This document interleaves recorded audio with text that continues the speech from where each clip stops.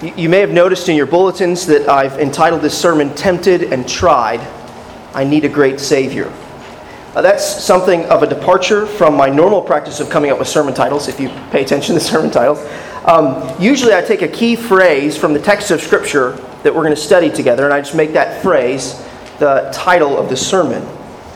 The title for this sermon, Tempted and Tried, I Need a Great Savior, it comes from Elisha Hoffman's wonderful hymn, I Must Tell Jesus.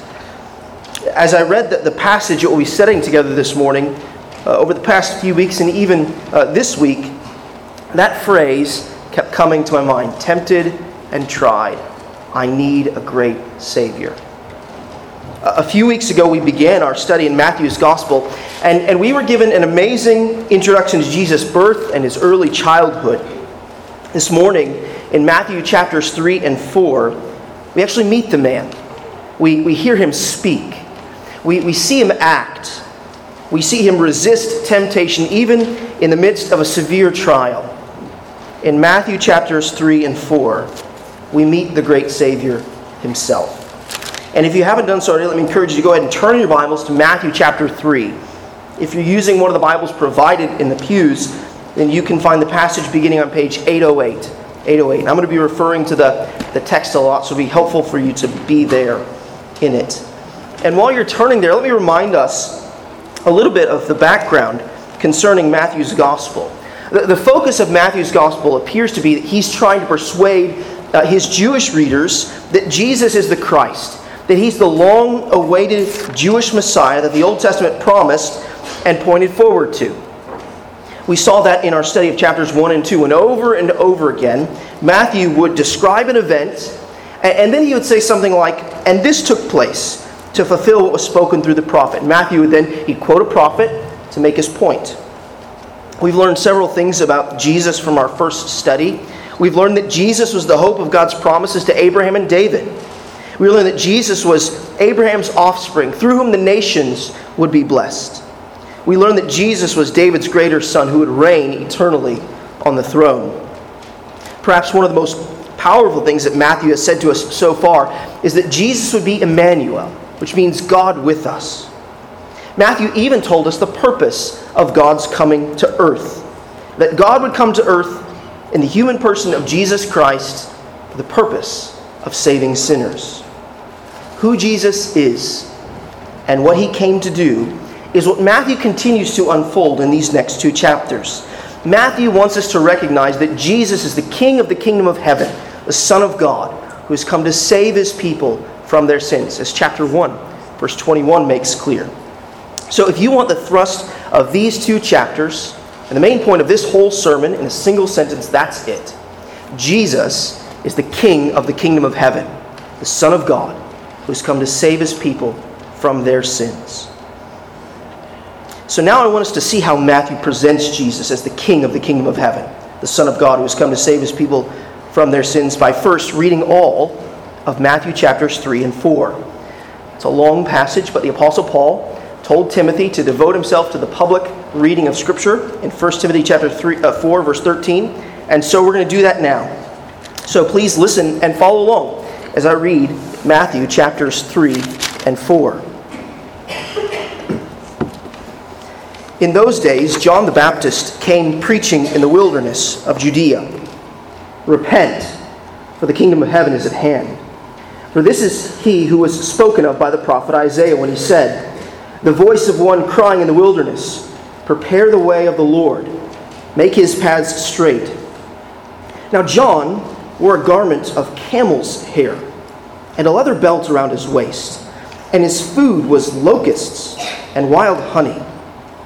Then Jerusalem and all Judea and all the region about the Jordan were going out to him, and they were baptized by him in the river Jordan, confessing their sins. But when he saw many of the Pharisees and Sadducees coming for baptism, he said to them, you brood of vipers, who warned you to flee from the wrath to come? Bear fruit in keeping with repentance. And do not presume to say to yourselves, we have Abraham as our father. For I tell you, God is able to, from these stones, to raise up children for Abraham. Even now the axe is laid to the root of the trees. Every tree, therefore, that does not bear good fruit is cut down and thrown into the fire.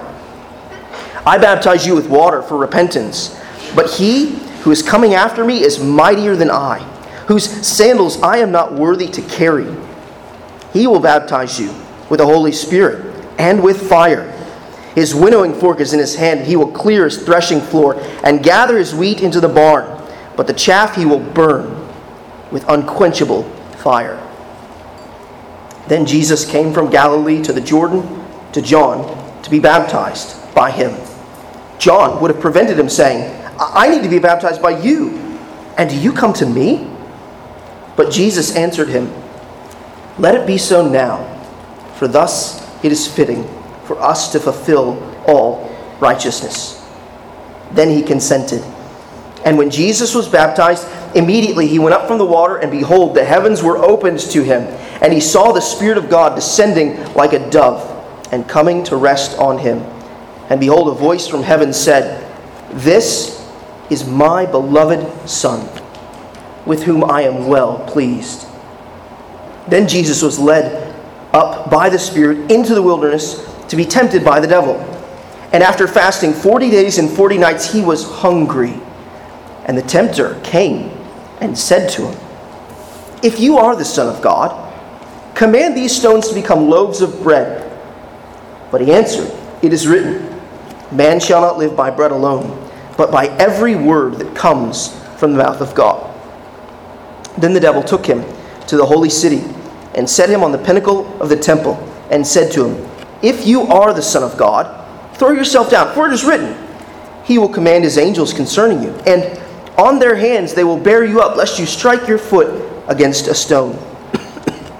Jesus said to him, Again it is written, You shall not put the Lord your God to the test. Again the devil took him to a very high mountain and showed him all the kingdoms of the world and their glory. And he said to him, All these I will give you, if you will fall down and worship me. Then Jesus said to him, Begone, Satan, for it is written, You shall worship the Lord your God and serve him only.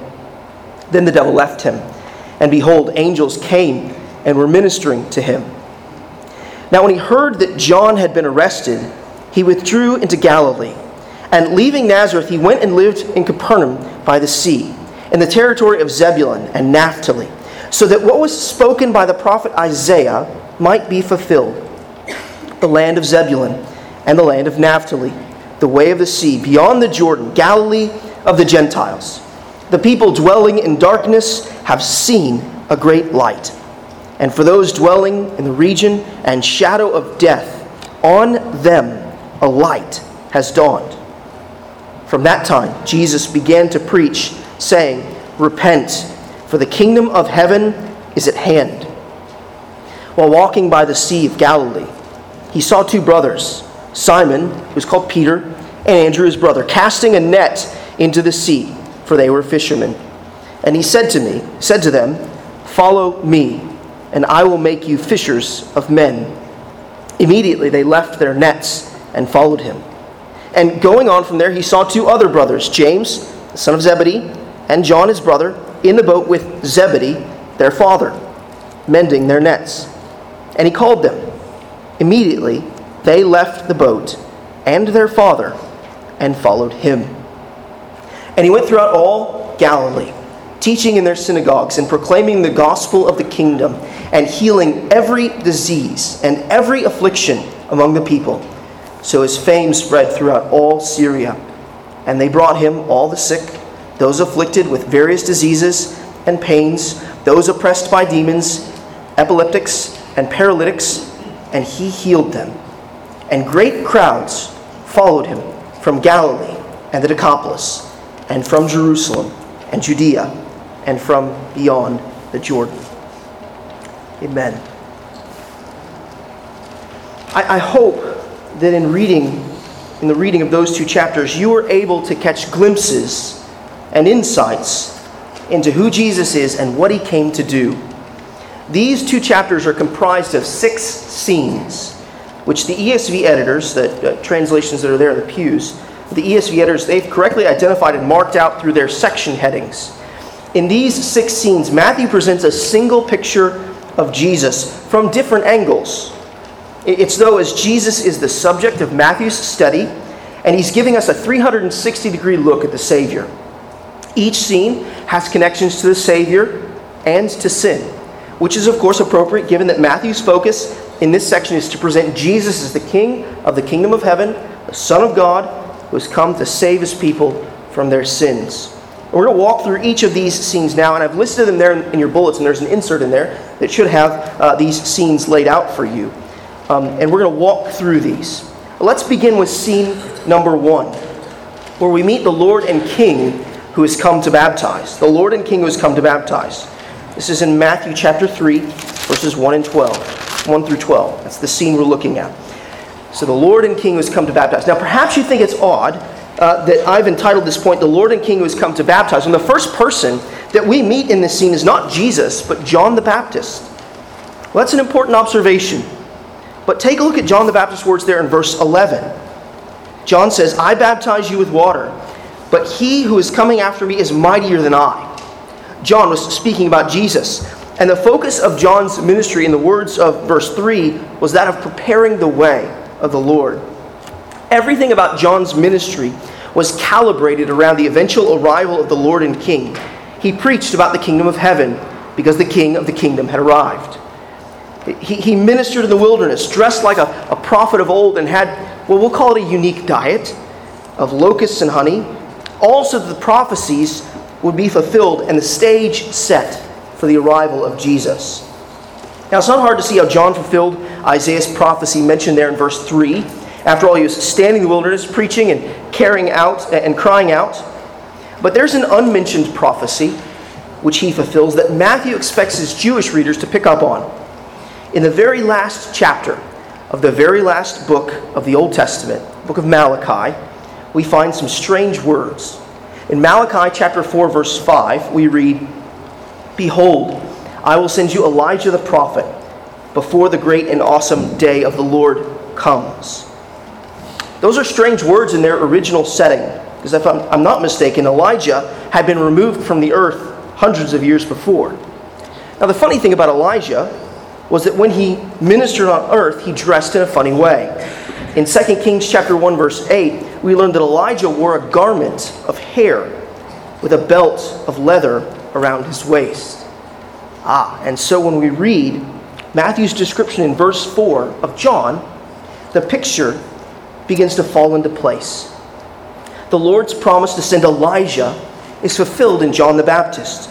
Elijah, or better yet, a prophet like Elijah, in his vein, in his kind of ministry, would come before the day of the Lord arrives. And that is what is happening with John the Baptist and Jesus. John is announcing that the day of the Lord, really the Lord himself, has arrived.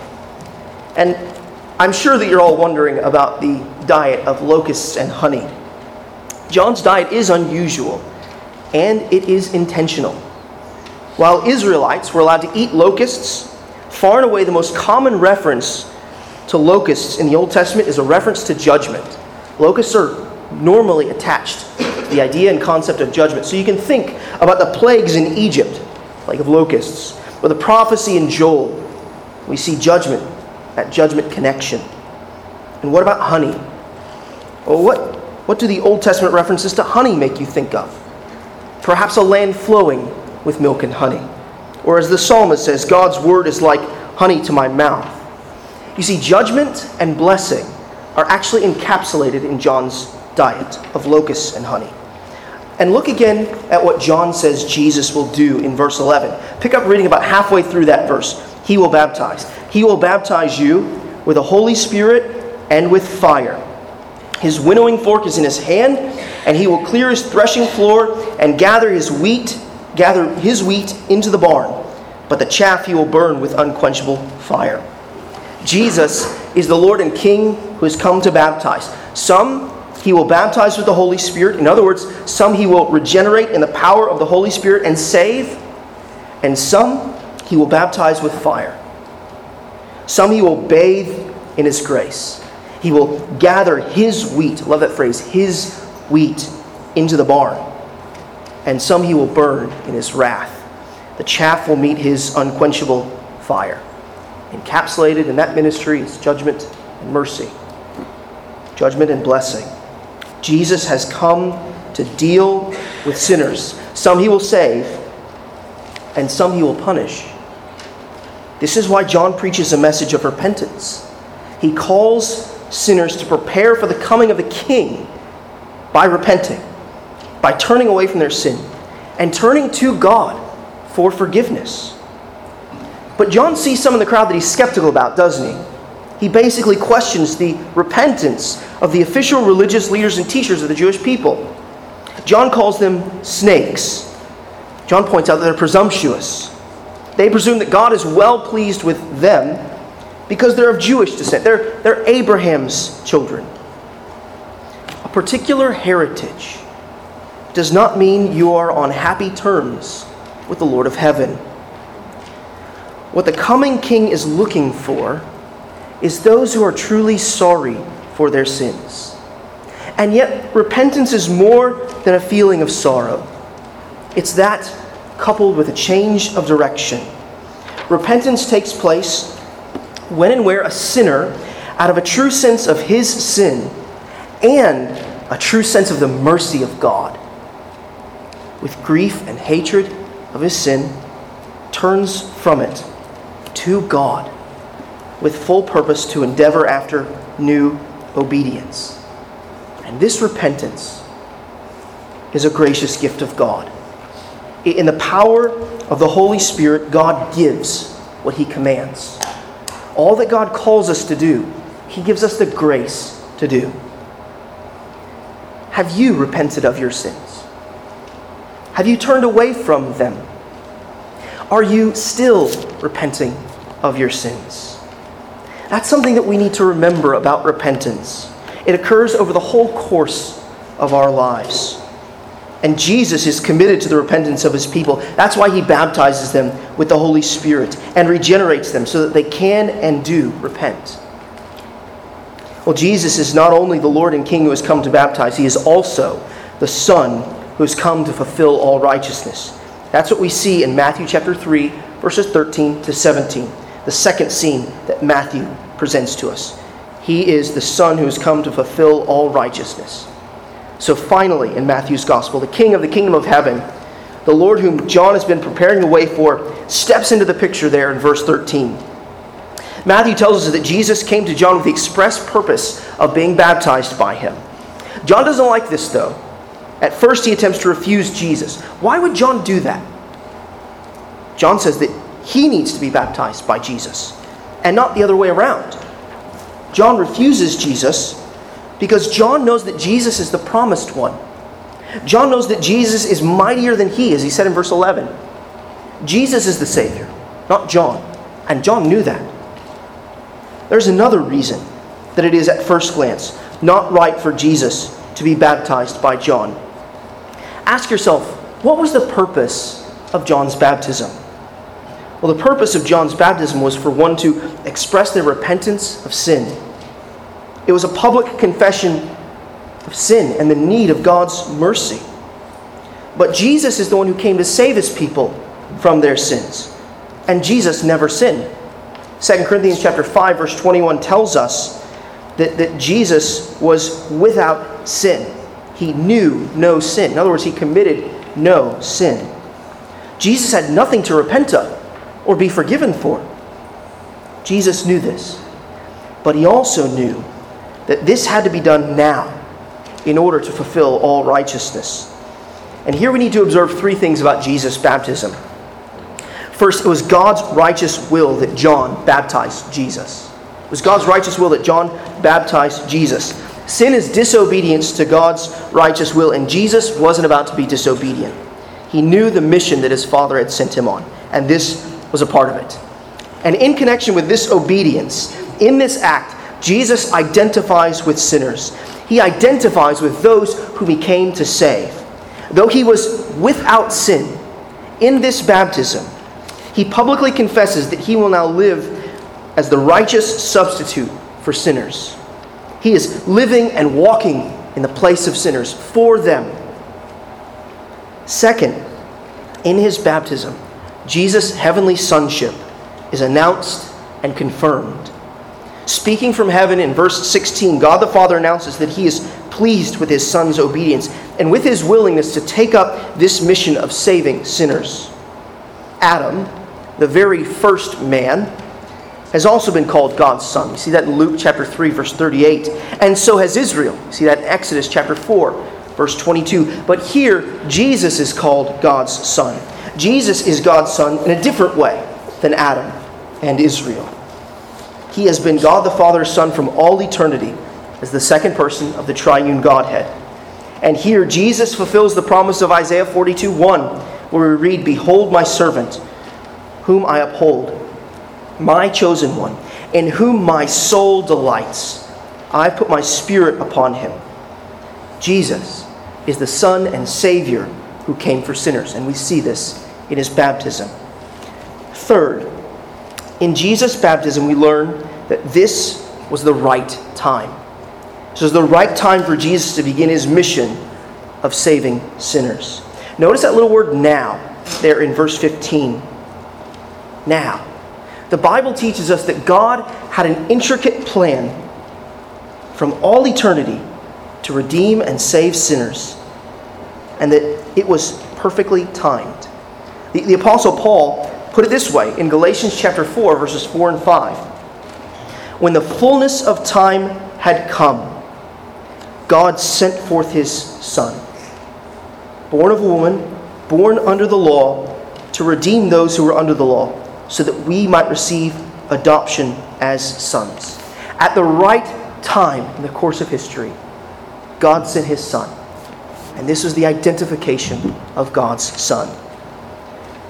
And there's something else. All those who come to faith in Jesus Christ, all of those who are united to him through believing that he is the Savior and Son who has come to fulfill all righteousness, become sons and daughters of God, with whom the Father is well pleased. If you are a believer, and if you have ever felt like you had an earthly father whom you could never please, then brother or sister in Christ, you need to know that the Heavenly Father, our Heavenly Father, is pleased with you because you have been united to his Son in faith. Jesus is the Lord and King who has come to baptize. He is the Son who has come to fulfill all righteousness, and he is the Savior who has come to defeat Satan and sin. And this is what we learn next in Matthew chapter 4, verses 1 through 11. He's the Savior who has come to defeat Satan and sin. Now, just scanning over these verses, over Matthew chapter 4, verses 1 to 11, reminds us that Jesus faced off with Satan in the wilderness. But notice how he got there. He was led by the Spirit. These temptations were ordained by God. God had a purpose in these temptations, to see Jesus live in trusting obedience where Adam and Israel, and where we have all failed to. Like Israel, Jesus was led into the desert. Think back to the Exodus and the nation of Israel. God had freed his people from slavery, and he led them into the desert to test them, as we learn from Deuteronomy chapter 8, verse 2. We see this replay of Israel's wanderings, as Matthew tells us that Jesus had been in the desert fasting 40 days and 40 nights. These words recall Israel's 40-year desert wanderings, and they also recall Moses' 40-day fast. Just like Israel in the desert, and Moses in his fast, Jesus was hungry. Now Jesus is ready for the first temptation. The scene is set. God's pleasing Son is standing in the desert, standing in the same place that Israel was hundreds of years before, and he is hungry. And you may be wondering, what's the point of Jesus replaying Israel's life in the desert? Well, just to be clear, Jesus is not simply replaying Israel's life in the desert. He's living a new life, one that hasn't yet been lived. This new life that Jesus must live before God in the desert and in the face of these temptations begins with Adam.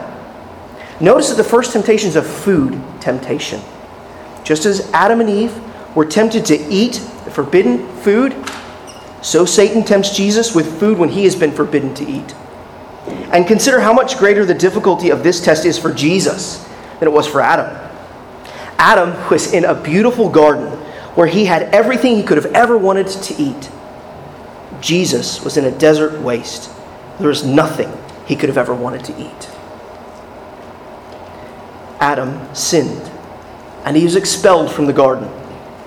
Time passed, and God called out for himself a special people to be a reflection of his character in the watching world.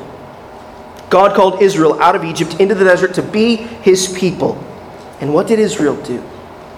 Well, the very same thing that Adam did. They grumbled, they rebelled against God in the desert when they were hungry. We need someone else to live the life that we all should have lived. And this is precisely what Jesus is doing for us in this desert, facing off with the devil. In the second temptation, Satan quotes God's word and twists its meaning. That's been his practice from the beginning. Satan has taken a promise of God from Psalm 91, and he has encouraged Jesus to demand that God make good on that promise. But there's a huge difference in asking for God's help and demanding it. In the third and final temptation, Satan offers Jesus the kingdoms of the world in exchange for worship. It's striking. It's a striking invitation because Jesus came to redeem people from all of the kingdoms of this world. And here he has the opportunity to bring all the peoples of the earth under his rule for seemingly very little cost. At least won't cost him his life on the cross.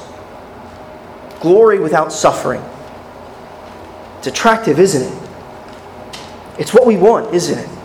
We want good things without the cost of them. But Jesus did not come to do the will of Satan and establish an earthly kingdom. He came to do the will of God and establish a heavenly kingdom. And notice in these temptations that Satan is attempting to break Jesus' allegiance to God. And at the same time, bring God's pleasure in his Son to an end.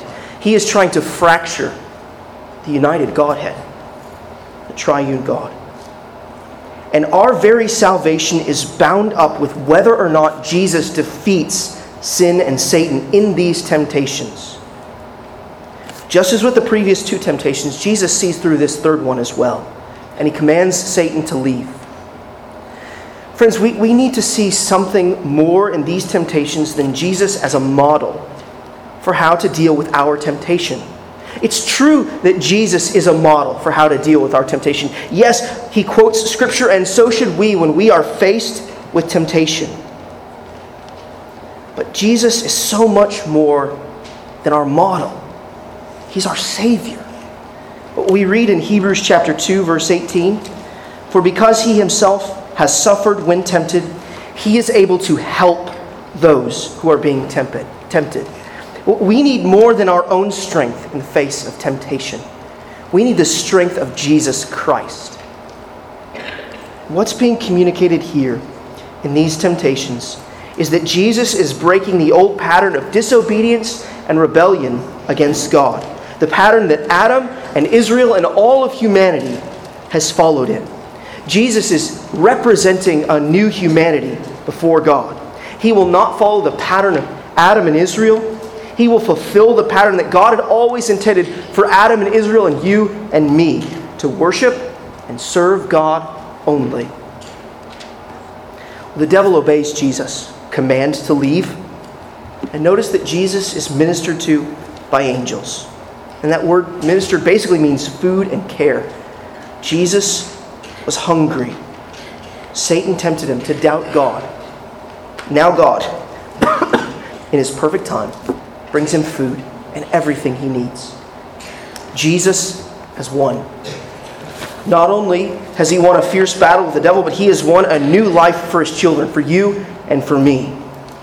In Hebrews chapter 4, verse 15, we read that we have a great high priest who has been tempted in every way, just as we are, yet was without sin. In these temptations, in the entirety of Jesus' life, he was without sin.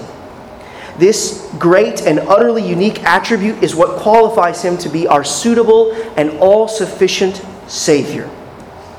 Brother or sister, if you are facing great temptation, remember Jesus' victory in the wilderness.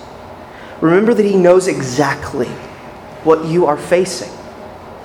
He knows just how enticing the sin is that you are facing.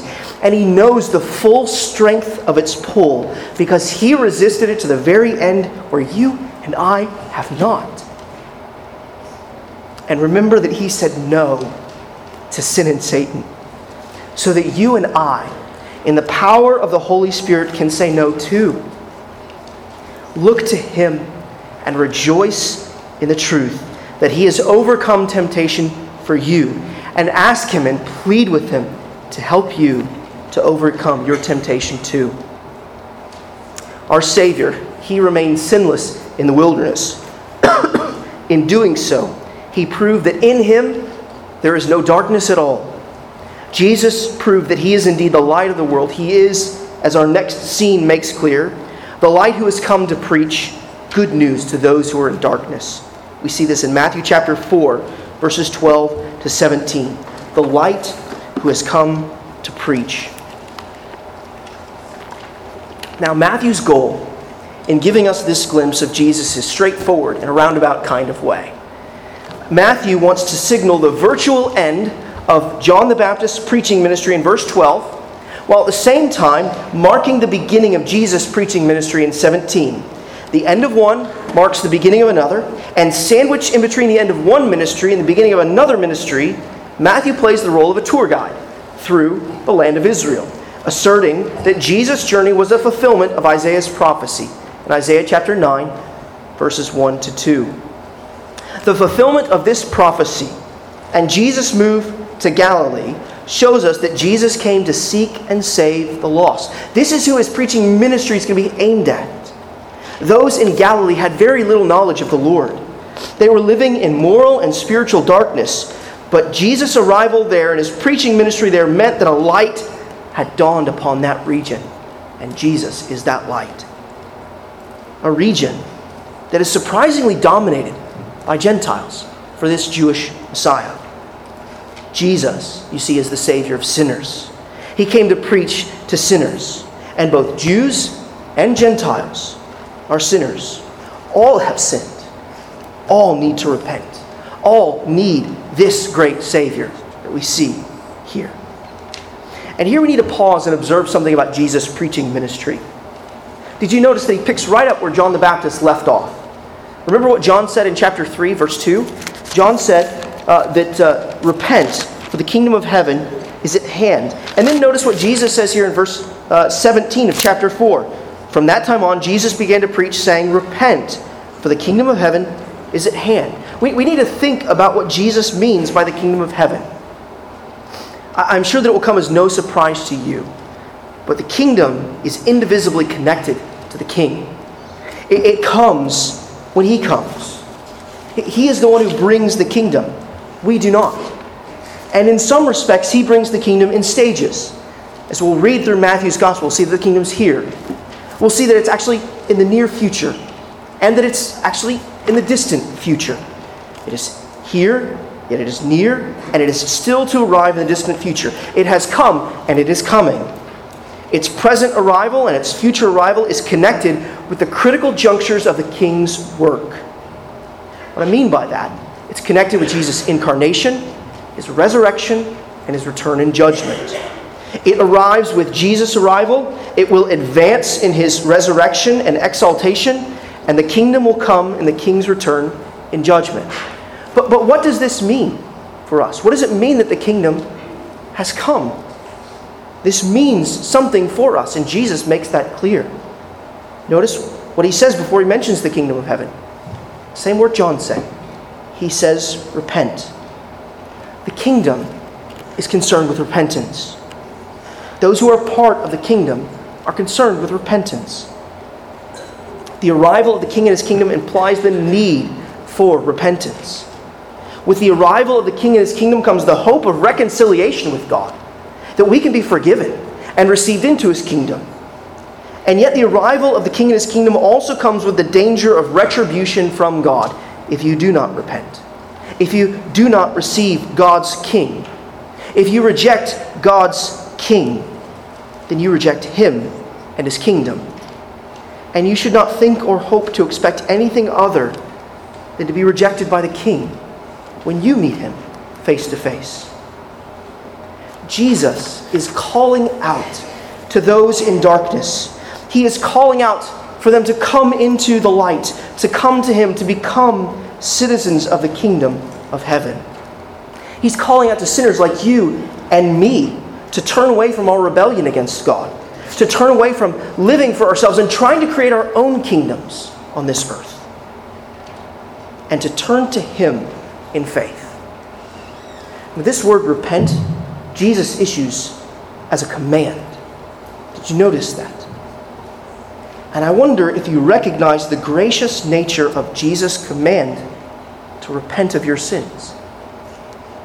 Can you see how that is a gracious command from the King? Here is a command from the King of heaven to come into his kingdom.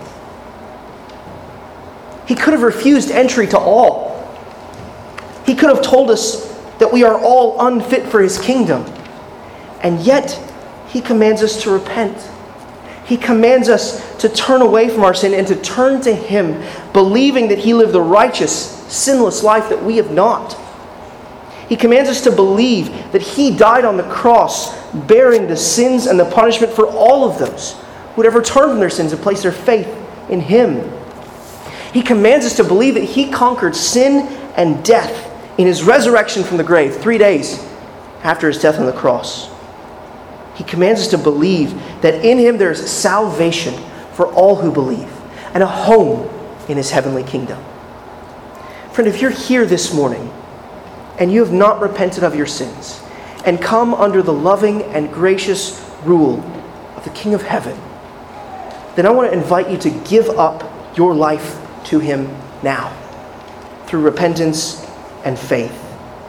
And if you want to know more about what that means, what it means to live under the rule of this loving, gracious, good King, then please do come and find me at the door after the service. Talk with a friend or family member or coworker that you came with this morning.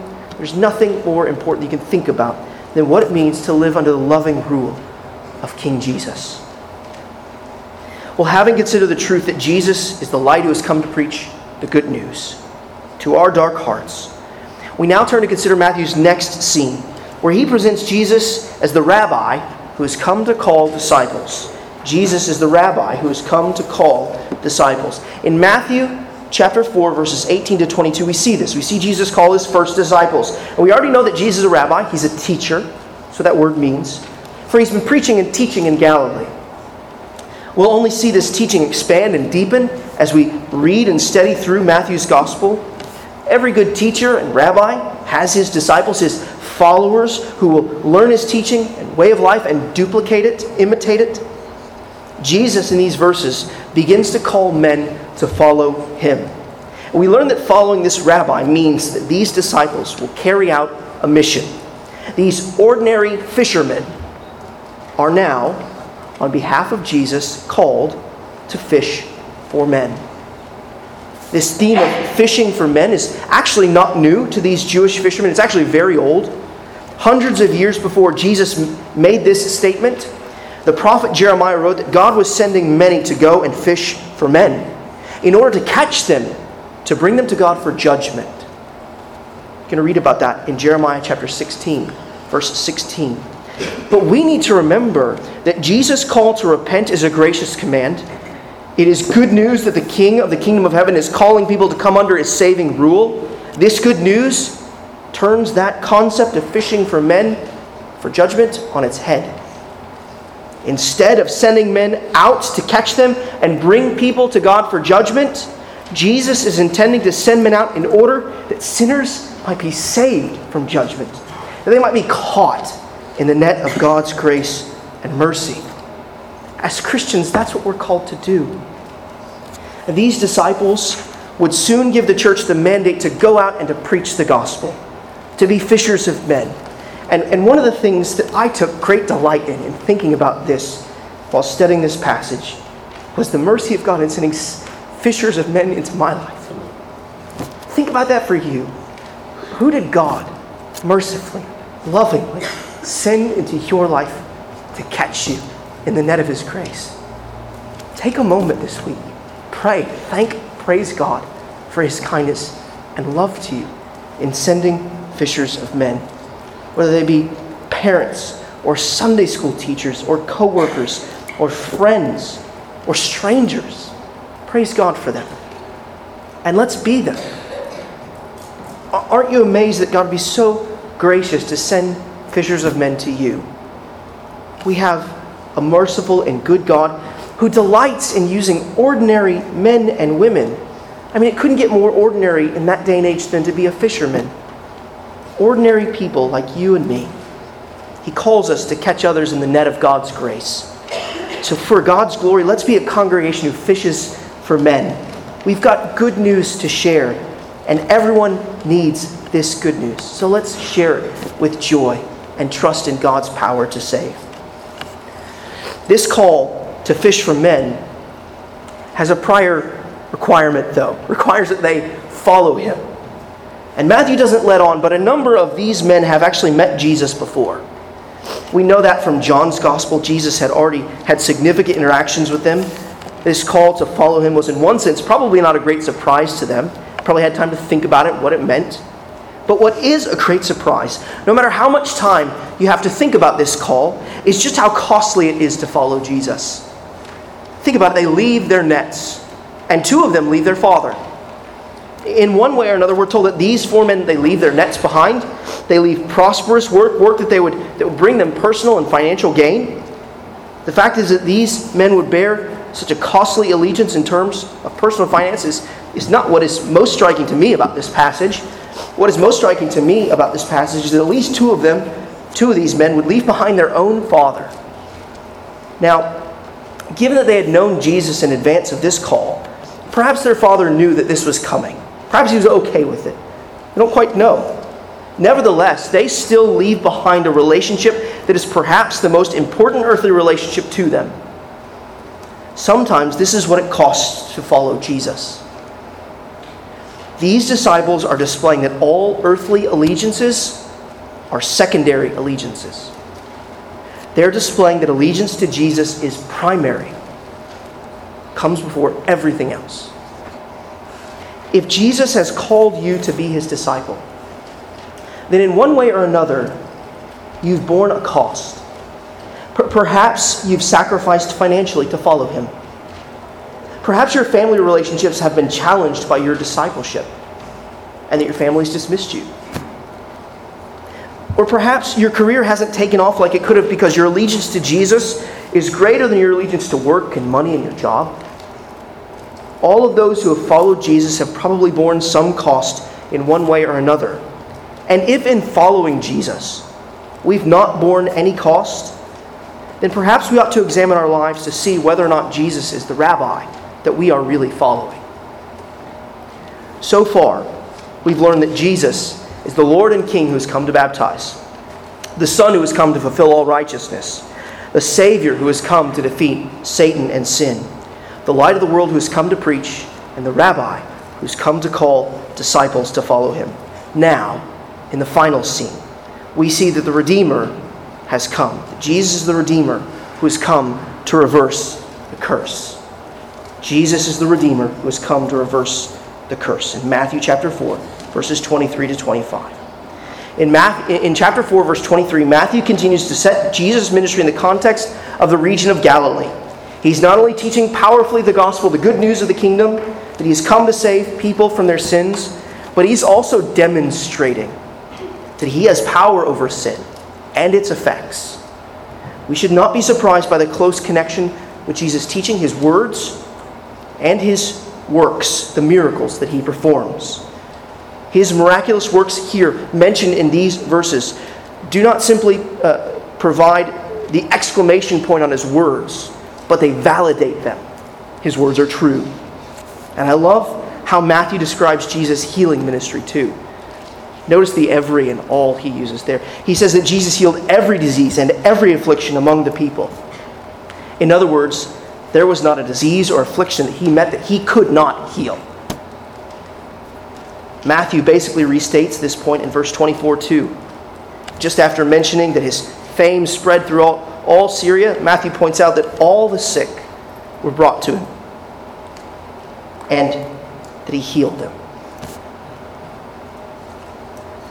These diseases and afflictions all represent, stand for, the effects of the fall and the curse. When Adam sinned and fell in the Garden of Eden, all sorts of infirmities, afflictions, and difficulties entered into the human experience of life. Jesus is showing us that he is the Redeemer who has come to reverse the effects of the curse. He has come to overcome the curse, or in the words of a great Christmas carol, he's come to make his blessings flow as far as the curse is found. And be sure not to gloss over Jesus' tender compassion displayed in these verses. He never turned away anyone who came to him and who was in need. He loves those who are in need and come to him. Which brings us back to where we began and where I'd like us to conclude. Tempted and tried, I need a great Savior. Friends, brothers and sisters, have you seen yourself and your need in these two chapters? Have you seen yourself in the Pharisees and the Sadducees who are trusting in their own religious heritage rather than in Jesus? Have you seen your need to repent like John and Jesus preached? Have you seen that you lack the righteousness that God requires? Have you seen that too often you've lived in darkness and continue on in giving in to your flesh? More than all of this, in these two chapters, have you seen how great our Savior is? Have you seen that he is the one who graciously baptizes his people in the power of the Holy Spirit? Have you seen how he is the one who fulfills all righteousness for you, so that you might be called God's child, with whom he's well pleased?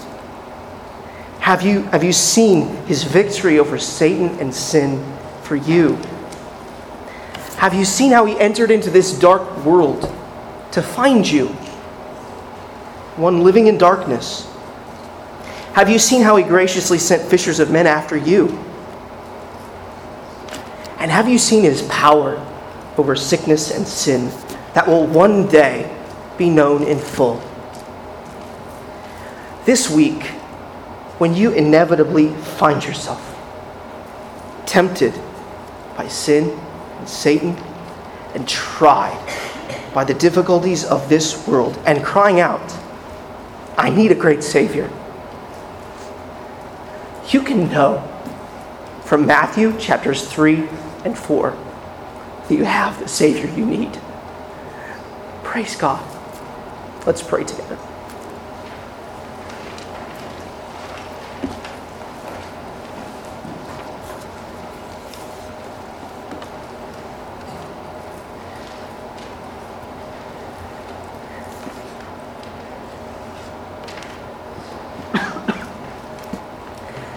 Heavenly Father, we are immensely grateful that you, in your kindness and love, have sent your Son to live and die for us and to be raised for us.